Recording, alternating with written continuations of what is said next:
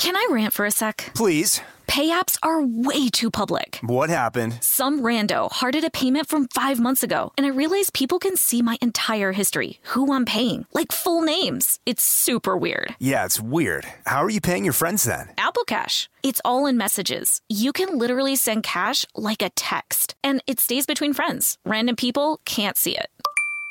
Did you just pay me $1 on Apple Cash? Shh. Services are provided by Green Dot Bank. Member FDIC. Terms apply. This episode is brought to you by PNC Bank, who believes some things in life should be boring, like banking. Because boring is safe and responsible, level-headed and wise. All things you want your bank to be. You don't want your bank to be cool or sexy. Sexy is for 80s hair bands, not banks. That's why PNC Bank strives to be boring with your money so you can be happily fulfilled with your life. PNC Bank, brilliantly boring since 1865. Brilliantly Boring Since 1865 is a service mark of the PNC Financial Services Group, Incorporated. PNC Bank, a National Association, member FDIC. The state of Tennessee is one of the few places where the sounds are just as breathtaking as the sights. Whether that's live music at a historic music venue, the crack of an open fire at a campsite in the wilderness, or hearing kids laughing as they explore what's right around the bend, Tennessee just sounds perfect. Start planning your trip at tnvacation.com. Tennessee sounds perfect.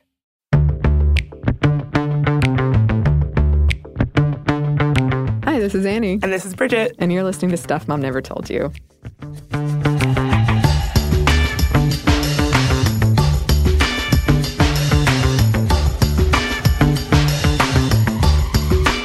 Well, depending on when you listen to this, recently, we had a Women in Online Gaming episode, and we thought that we would run the two-part series that Kristen and Caroline did on women and video games, sort of to supplement that, to give you all kinds of background. So this first one, part one, looks at women in the video game industry and how we could really use some more women in the video game industry. I, at the time, was a producer for Stuff Mom Never Told You, and there are really rad women making really rad games. And off mic, Bridget and I were talking about one that every time I get drunk, I am guaranteed to bring up The Path. It sounded so cool. Explain it, because it sounded so cool. Basically, it's a game, and I love video games that do this, that they play with the objective of the game.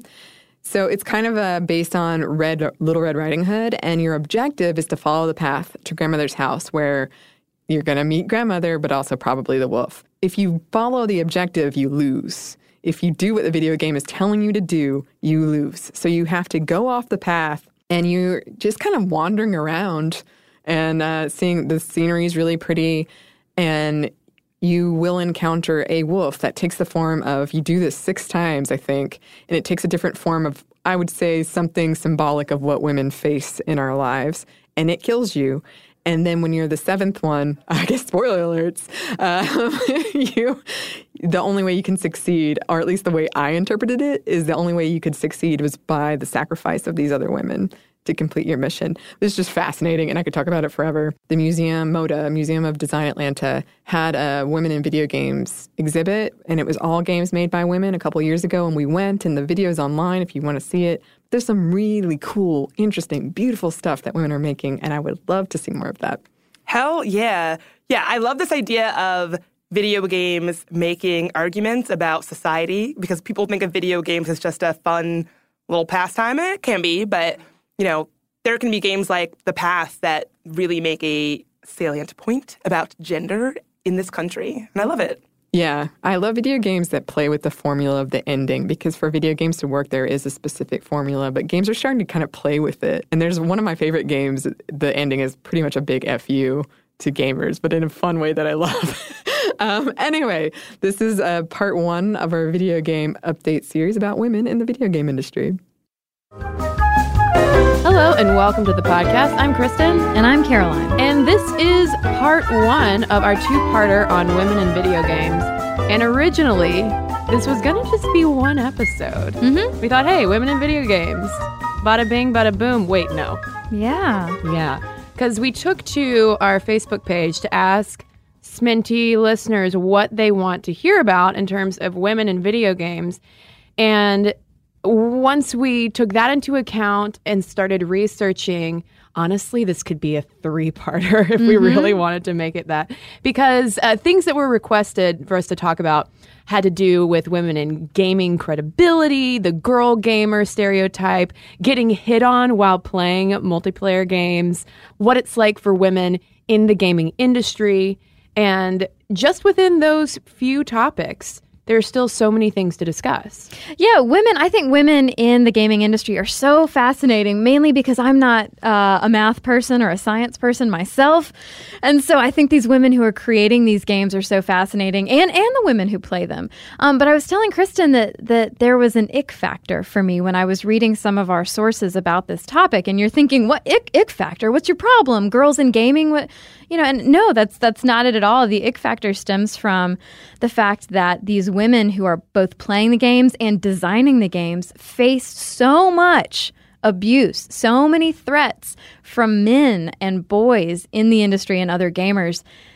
It just created this really icky feeling. But the upside, the bright side to all of the recognition and the more media attention to those ick factors is the fact that regardless of that, these women who are making and playing games are really starting to change an entire industry, or at least broaden an industry that has such a massive reach to so many people. And I'm glad you mentioned, too, Caroline, science and math, because this is, in a way, an extension of our series on women in STEM, science, technology, engineering, and math. Because remember, this is a STEM field. Yeah. Video games is STEM. And like the rest of the STEM fields, male-dominated. Exactly. So for this part 1 episode, we are going to focus on the video game industry and women in it. And in part 2, we'll talk more about the women who are playing the games and the women actually in the video games. Right. So let's look at a breakdown of who has the controllers.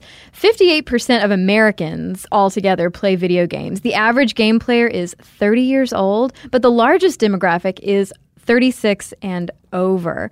Now, if you're looking just at women, this is coming from the Entertainment Software Association's 2013 report on gaming.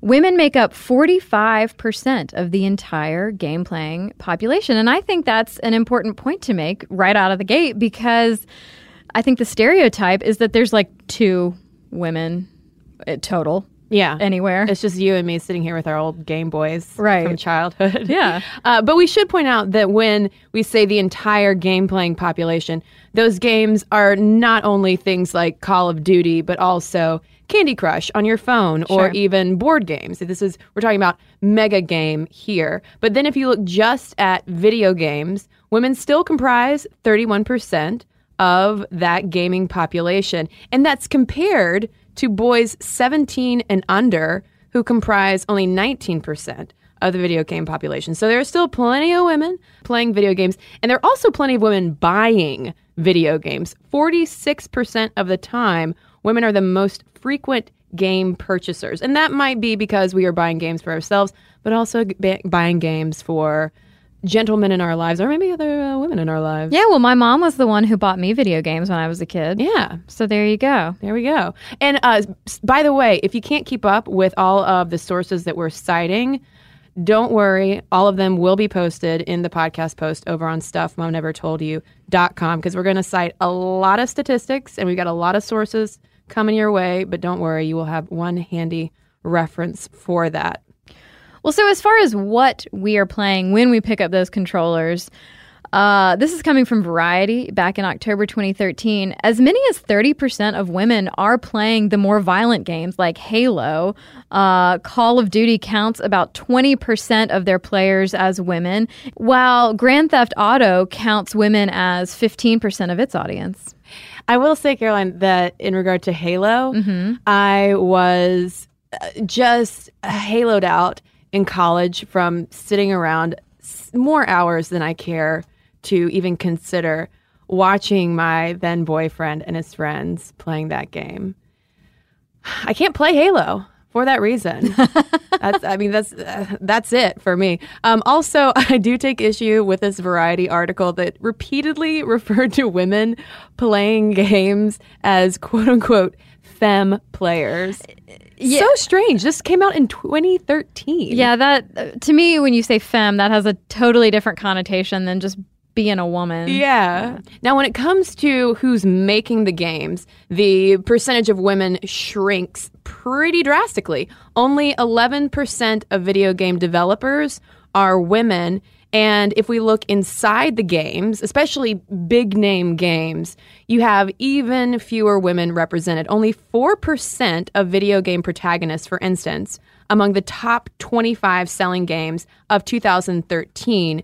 For instance, in 2013, among the top 25 selling games, only 4% of those games' protagonists were women. And when you're in the store looking at the boxes themselves, 2/3 of all video game box art features no female characters whatsoever. Now, there are some games on the horizon that are adding, the option to play a female character. Games like Call of Duty Ghosts, you can customize your character and play as a female soldier for the first time, which makes sense considering women are now legit allowed on the front lines. So there's that. And the game Mass Effect 3 has also added playable female characters. But I mean, you see that. You see how the numbers have decreased as Kristen and I have ticked them off, that, where you have 31% of video game playing people being women, but only 11% of the developers. It makes sense that there's such a small number of women actually developing the games, so that kind of bleeds over into not having that many female characters. Yeah, so let's talk for a minute about who these women are who are working in video games and what kind of stuff they're doing. First of all, I would like to offer a shameless StuffMomNeverToldYou.com plug. We recently posted about Carol Shaw, who was the first female video game designer perhaps around the world, but at least in the U.S., she was definitely the first. She worked her first job out of college with Atari, and she created the highly popular game when she moved over to Activision called River Raiders. But the interesting thing about her is that she's super low profile. Mm-hmm. She got out of video games, the gaming industry entirely, in the early 90s, essentially because she'd made some wise investments and her husband made plenty of cash. So she was like, I don't need to do this anymore. But the numbers of women working in video games isn't all that greater than it was in Carol Shaw's days when she was the only woman really hanging out at Atari. In her time, in the 80s, for instance, women comprised about 3% of the video gaming workforce. But today, again, it's only around 12%. Yeah, and when you break down even further the women who are in this industry, so we mentioned that they're 11% of video game designers. They make up 3% of programmers, 60% of graphic designers, and 25% of the tech jobs involved, like, for instance, building the software. And when you look at some of those names, we have Donna Bailey, who started at Atari as an engineer in 1980. She co-created Centipede, which I used to play on my TI-85 during biology class in freshman year of high school. Yeah, and it's interesting that Bailey was working at Atari the same time as Carol Shaw. She came on right after Shaw. But she ended up leaving the industry distinctly because of criticism that she had to deal with from her male colleagues. There was an interview with Carol Shaw over on this video gaming website. I think it's called Vintage Video Games or something. And she didn't really acknowledge sexism as an issue that she had to deal with on a day-to-day basis. Mm-hmm. But she also talked about how growing up she was a real math nerd. And so she was used to being the only woman in the room. And it kind of just rolled off her back. She said it would happen every now and then. But apparently for Donna Bailey, it was a lot more of a potent issue. And someone else who also comes up, who's still in the industry, she's a rare veteran who's been working in the industry since 1981. That's Brenda Romero, and she has credits on more than 20 games. Yeah, and I mean, speaking of criticism from male colleagues and male gamers, et cetera, Romero had an interesting quote that I cannot say on the podcast, where, people were talking to her about gender issues and she was talking about criticism from men. And she basically said, and I will omit the bad words, but she basically said, "Hey, you guys, I helped build this industry." Did you like all my pauses? Yes. She's basically saying, I am a veteran. I don't deserve any less respect than these men that I work with. And so there was a lot of frustration in her tone that female gamers and game designers have to put up with all that abuse. Well, imagine, too, that if you're someone like her who's been working in games since the early 80s, how many times she's had to answer that question, too. Yeah. I'm sure that gender is perhaps an annoying topic for her to even talk about because, you know, she probably wants to be recognized as simply an amazing veteran designer, not, oh, you're a woman. What's that like? How do ovaries feel? So today, considering the fact that women are still only comprising around 12% of the industry, a lot of the advice that you hear for women who want to break into the ranks, in order to do that, essentially what women need to do is just start building games. There are so many resources now. You don't have to be working for Nintendo to build an amazing game. And so it's sort of, it reminded me actually of advice that we would hear, Caroline, in journalism school of how to become, you know, a credible writer is you just have to start writing, whether you're doing, you know, freelance jobs literally for free or just starting a blog. You just start making your stuff so that you have some kind of resume for people to look at and see that you can actually build these products. And on top of that, especially if you're a woman, you got to have a lot of perseverance in order to break in. Well, yeah, and especially since young women might not have the same avenues open to them that men do. Especially, you know, we've talked about this in the STEM fields. Not only are there fewer women in the STEM fields than men, but that just means that there are fewer allies bringing you in or even raising your interest if you're like a 12-year-old in math or science class. And that's something that Kate Edwards said. She's the executive director of the International Game Developers Association. And she says that the root issue is that we really need to bolster the availability of STEM programs for girls and young women to get them interested in games as a career path. And it's the same thing that Kristen and I talked about in our whole STEM series. If you get out there, if you get the idea into girls' heads from a young age that these are even jobs that are available, maybe they just don't know, or maybe they think, no, that's just a guy thing. So getting it into their heads is so very important. Which leads then, and again echoing our STEM series, to the importance of the visibility of women in games. While it's a lot of fun to play or watch something like, let's say, Halo, if I hadn't spent so many hours watching an ex-boyfriend play it in college. Those kind of, I mean, it's not saying that all video game characters need to be women in order for this to happen, but there is a distinct absence of them. And so one thing that comes up a lot when you're talking about the video game industry are issues of sexism. And that's a controversial topic to bring up because a lot of gamers don't take too kindly to these kinds of critiques on the industry. But when you simply look at the numbers and how marketing money is siphoned out, it's the same kind of assumptions that are made in the video game industry as are made in Hollywood in terms of assuming that, well, you know what, if we make a movie about women, guys aren't going to want to go see it. But if we make a movie about men, then men and women are going to go see it. So we're going to make a lot more money, even though statistics suggest otherwise. So let's talk a little bit how that applies to video games when we come right back from a quick break. This episode is brought to you by Snagajob. Snagajob is where America goes to hire, with the deepest talent pool in hourly hiring. With access to over 6 million active hourly workers, Snagajob is the all-in-one solution for hiring high-quality employees who can cover all your needs. On demand, temp to hire, part-time, or full-time. You name the position: warehouse worker, retail associate, grocery store clerk, fitness trainer, baker, stylist, bellhop, podcast producer. Yeah, Snagajob's got a worker for that. With their easy-to-use platform, you're able to seamlessly post and fill available positions quickly with a dedicated customer support team to provide all the help you need along the way. Kind of nice knowing you have a talent pool like that in your own backyard, right? Snagajob is the partner you need to keep your business running smoothly. Visit snagajob.com or text SNAG to 242-424 to talk to an expert. Snagajob.com, where America goes to hire.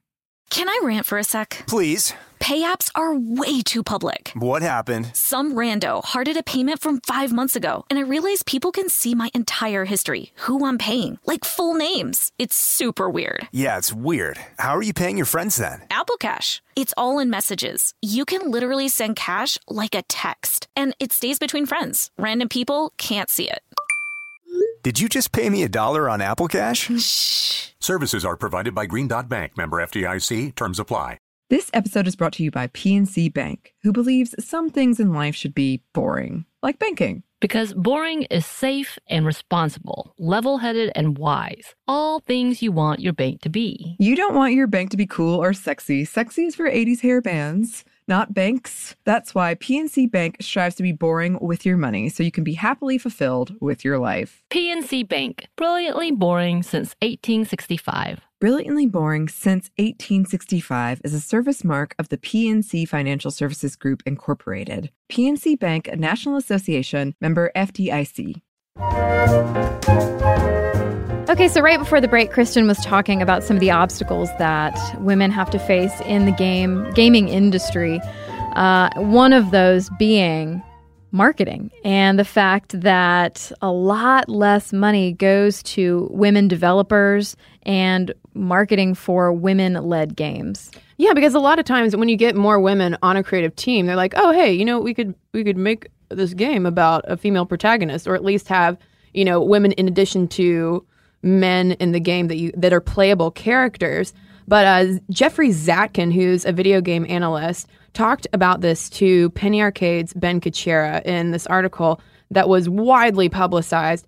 And Zatkin said, quote, "Games with a female-only protagonist get half the spending of female-optional protagonist games and only 40% of the marketing budget of male-led games. Less than that, actually, because," he goes on to explain, "of that thinking that, well, the only people playing games are guys. So we got to make games for guys." And while, yes, guys do make up a majority, but you still are overlooking a massive population. Yeah. And one thing they talk about as far as money goes is the whole thing of, well, it would take so much time and money to redo some of these characters to be women. And it's like, seriously? It takes so long to craft realistic looking breasts, Caroline. Well, obviously.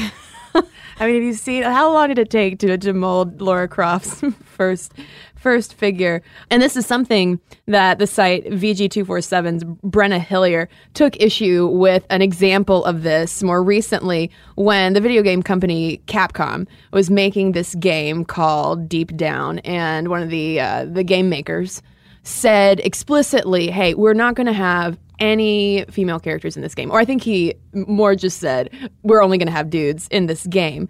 But her point was, hey, this is a game about time travelers kind of going through and fighting historic missions here and there.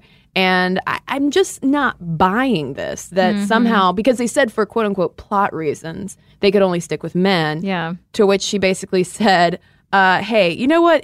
I'm not buying it. And B, quote, "better lazily crafted women than no women at all." Basically, you can make it work if you want to make it work. Yeah, and she writes this basically fake script between this imagined conversation between a gamer and a developer and just a woman, just like woman character.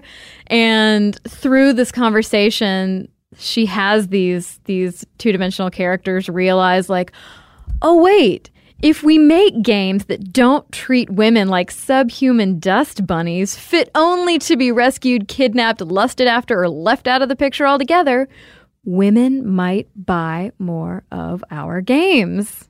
Yeah, and if you want to remain a growth industry, then it would be wise, you would think, to go after new audiences, new consumers who are just sitting there waiting, wanting to play games. They're already playing games. And I liked how she pointed out how, hey, listen, if you're taking all of this time to make all these different kinds of armor and weapons and, carefully sculpting men's pectoral muscles, then you can't add another option, just one more player option for a female. And on top of that, she, before she even goes into her explanation, sort of makes a preemptive, hey, if you are about to comment talking about how women have no place in video games, just save yourself the time, because I'm not going to respond to it, because this is an argument that comes up all the time and it's foolish. It's simply foolishness. Yeah.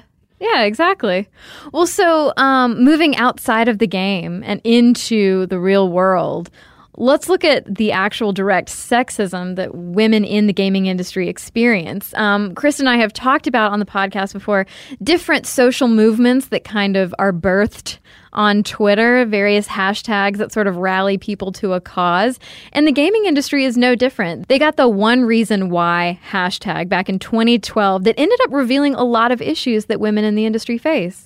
Yeah, there were all sorts of issues of harassment that women were sharing via Twitter with that hashtag, such as getting groped at gaming conventions, issues of isolation, being dissatisfied with the product. One tweet, for instance, said, because I got blank stares when I asked why a female soldier in a game I worked on looked like a porn star. Mm-hmm. On top of that, there are issues of pay gaps. On average, for instance, women make 27% less than men in the industry.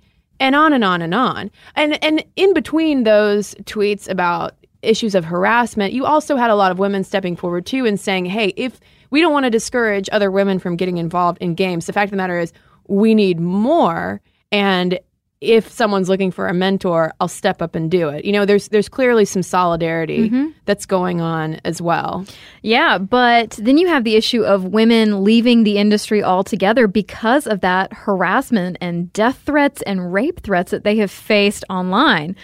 Zoe Quinn, for instance, she created the game Depression Quest. She received an onslaught of harassment basically just because of her gender, because she dared, as a female, create a game. Yeah, I forget the name of the site, but essentially she made this game herself and posted it on some kind of like game sharing site and just got dogpiled with all of this harassment going on. And I mean, the interview that she gave to Vice magazine was heartbreaking because she was clearly so exhausted by it. Yeah. Like, it was to the point to where, you know, when you get to a point to where rape threats really don't have any impact on you, that's not a good place to be in. Right. And that's not the way it should be. Absolutely not.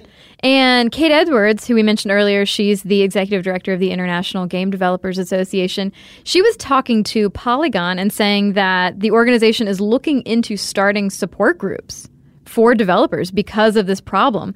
And she says that while the harassment isn't having a major impact on development yet, she said we're at the cusp of where it could. And while men do get death threats too, I mean, the bulk of them are against women. I mean, former BioWare developer Jennifer Hepler, her name is in the news a lot because she received death threats against her children. Yeah, the story of her harassment is just kind of mind-boggling in the way that it took off, because there was a snippet from some interview that she had done years ago about her like gaming habits or something, and it got reposted on a forum, and essentially a cyber mob organized around it, and eventually it got to the point to where people had found out not only her address, but also the address of her children's school, and were posting it online, threatening to, you know, kidnap her children from school, telling her that her children should have been aborted, threatening to rape her. And even when male developers get death threats as well, because they also deal with this, you know, we don't want to say that women are exclusively the targets of this kind of cyber harassment. But a lot of times too, when men get threats, it's often linked to, and we're going to rape your wife. There are always these like just violent, rapey threats that happen. And if they're not threatening their wives or with violence, they're just talking about how you're gay. Yeah. Like, well, in possibly other words. But I mean, that's the gist. Like, we're going to insult you and threaten you by saying that you're gay. Yeah. And this is the dark side of the gaming, the hardcore, the hardest of the hardcore gaming community, which there was one article that I was reading talking about how a lot of them actually might be younger boys, that subset of the, you know, the 17 and under demographic, who might be making more of these direct kind of threats because older men with jobs might be a little wiser to leaving a breadcrumb trail of cyber harassment that could possibly threaten their employment at some point. But it's horrifying to see what women like Jennifer Helper and Zoe Quinn are having to put up with. That shouldn't be part of the expected job. And that was the thing Kate Edwards was saying, was that, I mean, it's really becoming something that you need to, especially if you're a woman in the industry, you got to prep for. Yeah, it has a total chilling effect, not only on women wanting to enter the field, but on them wanting to stay in the field. Yeah, and it's also a byproduct, too, of social media in the sense that, there's never been a thinner line between, the industry side and the player side, where now, thanks to social media, you can, tweet directly to these people, right, whatever you think. And I think also part of the harassment that Hepler was receiving was because she was influential in making the switch in a BioWare game to allow gay romance among male protagonists. Yeah. But I mean, speaking of that social media, that fine line, one thing we read was talking to this guy who was basically the quote unquote sheriff. He worked for Microsoft when they were developing this game, and there were changes. There were going to be changes happening. And so as the sheriff for kind of social media interaction, he was tasked with dealing with some of this harassment and these basically crazed fans, this core group of gamers who were so upset by the changes. And because he was a public face, he himself became got the brunt of the abuse. And he was like, look, I'm not dealing with this. I think he moderated Xbox Live, which I cannot even imagine, because the kind of, there are studies that have been done analyzing the comments that players will make back to each other while they're, playing games together. And it's like horrific stuff that they say back and forth. So you can only imagine if they're disgruntled at some kind of game change that is being made. And he said he's no longer working there, but he told the interviewer that he still gets 50 emails a day from people who are just enraged about something. I feel like those people should take up a volunteering project or become a social advocate for something. Direct that passion into something useful. I don't know. Well, I don't think it's because working on the internet, I don't want to believe that it's because people are evil in their hearts, because that would just make it really hard for me to wake up and go to work in the morning. I think it's because of the anonymity of the internet. Right. This is the awful byproduct of it, is that people are growing up more and more having no consequence for their communications, because we are communicating more and more via text message, via, instant message, Twitter, YouTube comments, and you just say whatever comes to your mind. Yep. But I do wish they would direct the rage into something more productive. Yeah, you and me both. But moving away from this dark underbelly of what it is like sometimes to work in video games, let's go on the complete opposite end of the spectrum to not so much the women making the games, but the women who might be promoting the games at conventions like E3. Although I think E3 is cracking down on this. We got to talk about booth babes for a minute. Yeah, and booth babes, it might be models. It's typically really attractive younger women who do know a thing. They tend to know a thing or two about the games, whether it's just to be able to answer basic questions from guys at conventions, or whether they're actual gamers themselves. But there are a lot of stories. Same with booth babes at marijuana weed conventions, at beer tasting conventions. It seems to be a common thread through conventions, really. But anyway, that sex sells. Oh my gosh. Did I just coin a term? I think you just coined, we're onto something. Wow. But so anyway, these booth babes, as they're called, are a pretty popular way to kind of shill your product, draw people to your booth, attract more men to your product. But they're kind of not as big of a thing as they used to be. Yeah, I think that as there has been more, speaking of the power of social media, I mean, for every evil, there is also a lot of good, including the one reason why hashtag. But also, I think that this is partially why Booth babes are seen in a less positive light simply because everybody's seeing them now. Whenever a giant gaming convention happens, there's now this, who's using booth babes? Are we still trying to use boobs to sell video games or technology? And Spencer Chen wrote a piece for TechCrunch about a little experiment that he did with a split test for, I forget which company it was, but it was some tech company. And they were allowed to have 2 spaces at a convention. He was like, you know what I'm going to do? I'm going to have just knowledgeable people at one, and I'll have booth babes at the other. And we'll see how many sales are converted for one versus the other. And guess what?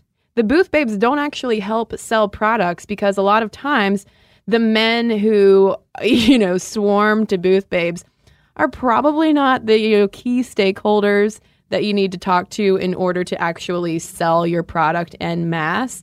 A lot of times they're just maybe lower level employees who are really pumped about seeing, getting to go to Vegas for a week and maybe take pictures with booth babes. Yeah. Whereas when you stock your booth with just knowledgeable people who may or may not be in bikinis, you actually sell things a lot more effectively. Yeah, especially if the person walking around from booth to booth is a woman. Women tend to avoid the booth babes. Yeah. But I will say this reminded me, too, of that email that we received and read at the end of our marijuana episode from a craft beer model, a beer babe, if you will. And she was basically saying, listen, I have blonde hair and big boobs, and I really enjoy beer. And this is a stereotype that I have to deal with, of the assumption that just by virtue of how I look, that I'm a bimbo.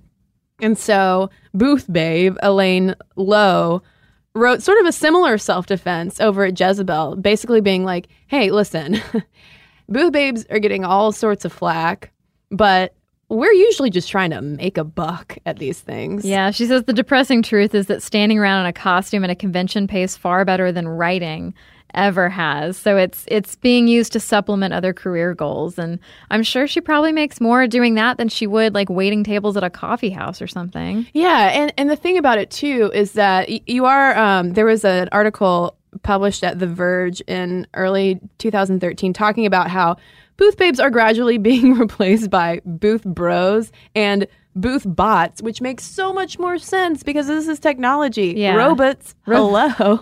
John Robit. Yeah, he was talking about how people just like flock to these booth bots because they're interactive and you can, and they're robots. Your audience is gamers and you're putting a big old robot in your booth. Like, that's awesome. Yeah. I would want to go play with the robot. Yeah, I'd rather go play with the robot. And I think as this has gotten more and more attention, sort of like with the whole bro grammar culture in the tech industry as well, where it's being a little bit more looked down upon to be so directly insensitive to the women who are starting to comprise greater numbers of your industry. It just makes you look a little foolish if to use that kind of knee-jerk promotion. And I don't have her name in front of me, but there was actually a relatively high-profile woman in video games who stepped down from a position because with a company because she went to an event and there were booth babes everywhere, and she was just like, nope, you don't know. You clearly, your company, standards clearly don't align to my standards. See you later. I'll find somebody who actually gets it. Interesting. Yeah, and so and that kind of leads us to this question of, is it getting better? And yes, I think it's absolutely getting better. There are still so many horror stories, particularly coming from, just these cyber mobs that pop up every now and then. But I think in terms of the industry itself, there's at least more recognition. And there are a lot of women at the top. We don't want to make this a totally Deb Downer kind of episode because there are a lot of women who are doing a lot of amazing things. Yeah. You've got women like Jade Raymond, who's the head of Ubisoft Toronto, who oversaw a 300-person team creating Tom Clancy's Splinter Cell Blacklist. Yeah, there's also Bonnie Ross and Kiki Wolfkill at 343 Industries that are heading up high-profile games such as my favorite, the Halo franchise. There's also Kim McAuliffe and Elizabeth Sampet, who are leading game designers at Microsoft Game Studios and Storm 8. Hope Cochran is the CFO of King, which publishes Candy Crush. Let's be honest, women, we love some Candy Crush. IndieCade's CEO is Stephanie Barish. There's also Holly Liu, who co-founded Kabam, which is known for its Kingdoms of Camelot franchise.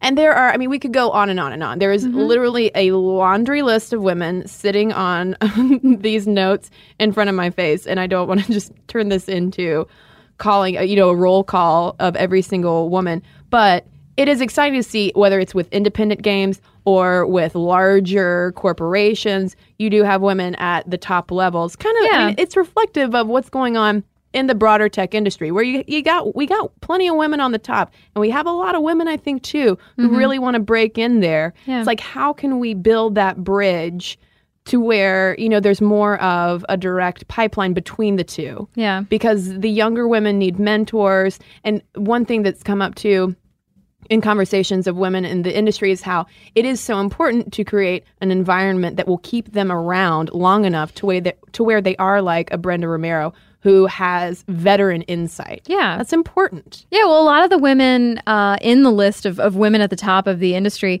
some of them, rose to the top, but some of them co-created their companies or solely created their companies. And there is some recognition for that. Microsoft's recent Women in Gaming Awards has quickly grown in just 6 years. It began as a series of informal dinners hosted by a group of female developers from the Xbox division. And this past year, they honored Anita Sarkeesian, whose name is all over everything when you look up anything about women in gaming. Yeah, and talk about controversial. Absolutely. Oh, Lord. We're going to talk about Anita Sarkeesian in our next episode, I'm sure, much to the chagrin of at least one person listening who posted about how he didn't want to hear about her name on our Facebook page. But we have to talk about her. She actually just received a huge award from the Game Developers Association. It's some sort of ambassadorial award recognizing people who have changed the industry for the better. And I think that right there is a sign, too, of how the industry is improving. So, there's a lot of, it's a tough road to hoe right now, I think, for if you're a woman in gaming. But having met and talked to women in the industry, new and who have been in there for a while, women, they do it because they love it. They're making things that are really fun to play and really enjoyable. And I feel like that passion for games sort of balances out, at least to some extent, the issues, the harassment or sexism that they might have to deal with, at least for a little while. Because, the fact is, a lot of that abuse is coming from people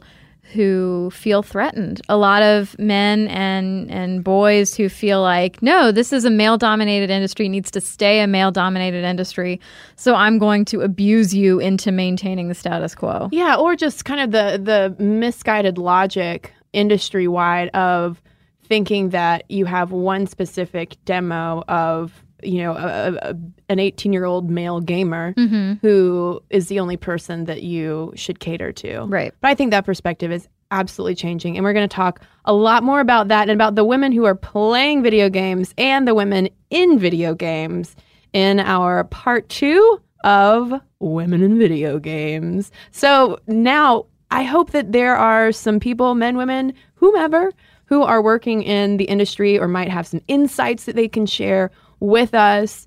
Let us know your thoughts. momstuff@discovery.com is where you can email us. You can also tweet us at momstuffpodcast. And we've got a couple of messages to share with you when we come right back from a quick break.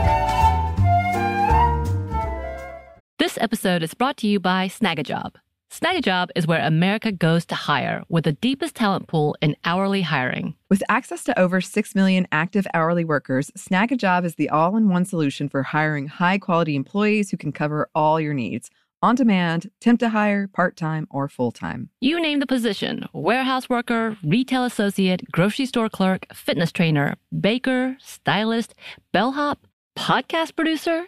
Yeah, Snagajob's got a worker for that. With their easy-to-use platform, you're able to seamlessly post and fill available positions quickly with a dedicated customer support team to provide all the help you need along the way. Kind of nice knowing you have a talent pool like that in your own backyard, right? Snagajob is the partner you need to keep your business running smoothly. Visit snagajob.com or text SNAG to 242-424 to talk to an expert. Snagajob.com, where America goes to hire.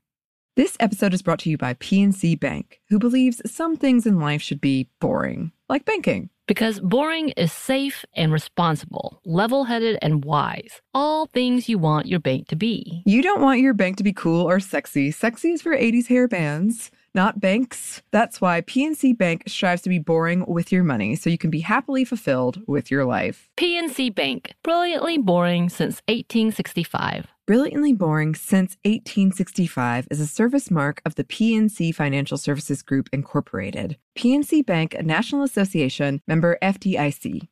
Tennessee just sounds perfect. Whether that's live music, the crack of a campfire, or kids laughing on an adventure. To start planning your trip, visit tnvacation.com. Tennessee sounds perfect.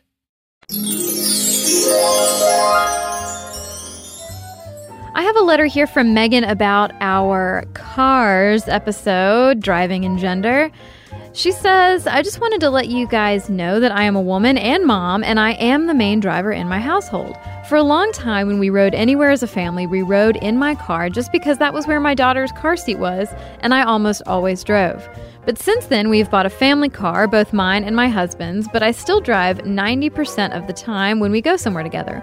Like in relationships where the man usually drives, I typically drive because my husband is kind of a nervous driver and he prefers to ride. He still comments about me speeding and such, but he just gets much more frustrated when he is driving, so it's just easier for me to do it. I typically don't mind it, but when he does drive, I enjoy the break. That's funny, Megan. My boyfriend also comments on my speeding, and he can just deal with it because I'm driving. So thank you. Well, I've got an email here from Heather also about our Men in Cars episode. She said, I had to laugh because this was a timely episode. I'm 43 and just purchased a new car last weekend. Since both my husband and son are in a physical therapy assistant program right now, I'm the primary breadwinner. I went to see about getting a car for my son and ended up buying a car for myself instead and got my son a perfectly good hand-me-down. He was totally happy to get it, by the way, even though the salesman knew I was the primary breadwinner and that my car was paid off. He still asked me if I was okay to buy the car without my husband. Ugh. I smiled and simply said, yes, even if he was here, I would be making the same purchase. And she goes on to say, another thing I found funny is the stereotype that women don't know how to drive manual transmissions. I was taught on a stick shift and actually prefer to drive them to an automatic. I think it's because I'm such a control freak. Many times over the years, salespeople have said, oh, this is a stick shift. Is that okay? I tell them that I actually prefer that, and they relax. The funny thing is that I've never seen this happen when my husband has gone looking for cars. My last car was a stick, and when the woman came out to go over the final paperwork, she was reading quickly and started handing me the keys and then pulled them back as she said, oh, this is a stick shift. Can you drive a stick? I thought, really? No, I just figured out how to drive one with a brand new car. Here's your sign. Some things never change. The can you drive a stick has now become, are you okay to buy this without your husband? For the record, I have the better driving record in our household, and the way we decide who drives is by whose car we're taking. If it's mine, I drive. If it's his, he drives. However, on long trips, we take turns. So thanks, Heather, and thanks to everybody who's written into us. momstuff@discovery.com is where you can email us, and to find links to all of our social media as well as this podcast episode with all of our sources included. And, you know, if you want to watch our videos and read our blogs as well, there's one place to go. It's stuffmomnevertoldyou.com.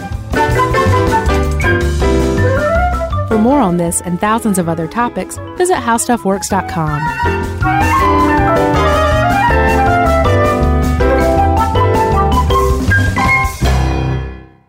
This episode is brought to you by PNC Bank, who believes some things in life should be boring, like banking. Because boring is safe and responsible, level-headed and wise. All things you want your bank to be. You don't want your bank to be cool or sexy. Sexy is for 80s hair bands, not banks. That's why PNC Bank strives to be boring with your money so you can be happily fulfilled with your life. PNC Bank, brilliantly boring since 1865. Brilliantly Boring Since 1865 is a service mark of the PNC Financial Services Group, Incorporated. PNC Bank, a National Association, member FDIC. The state of Tennessee is one of the few places where the sounds are just as breathtaking as the sights. Whether that's live music at a historic music venue, the crack of an open fire at a campsite in the wilderness, or hearing kids laughing as they explore what's right around the bend, Tennessee just sounds perfect. Start planning your trip at tnvacation.com. Tennessee sounds perfect. Happy Pride from Tomboy X, celebrating pride and the queer community all year. Queer founded, queer run, and the makers of the original boxer briefs for women, creating sustainable size and gender inclusive underwear, swimwear, and loungewear for all bodies so you feel comfortable in your own skin. Tomboy X just dropped their Pride 24 collection. Obsessively fit tested for all-day comfort in sizes 3 extra small through 6X. Visit tomboyx.com.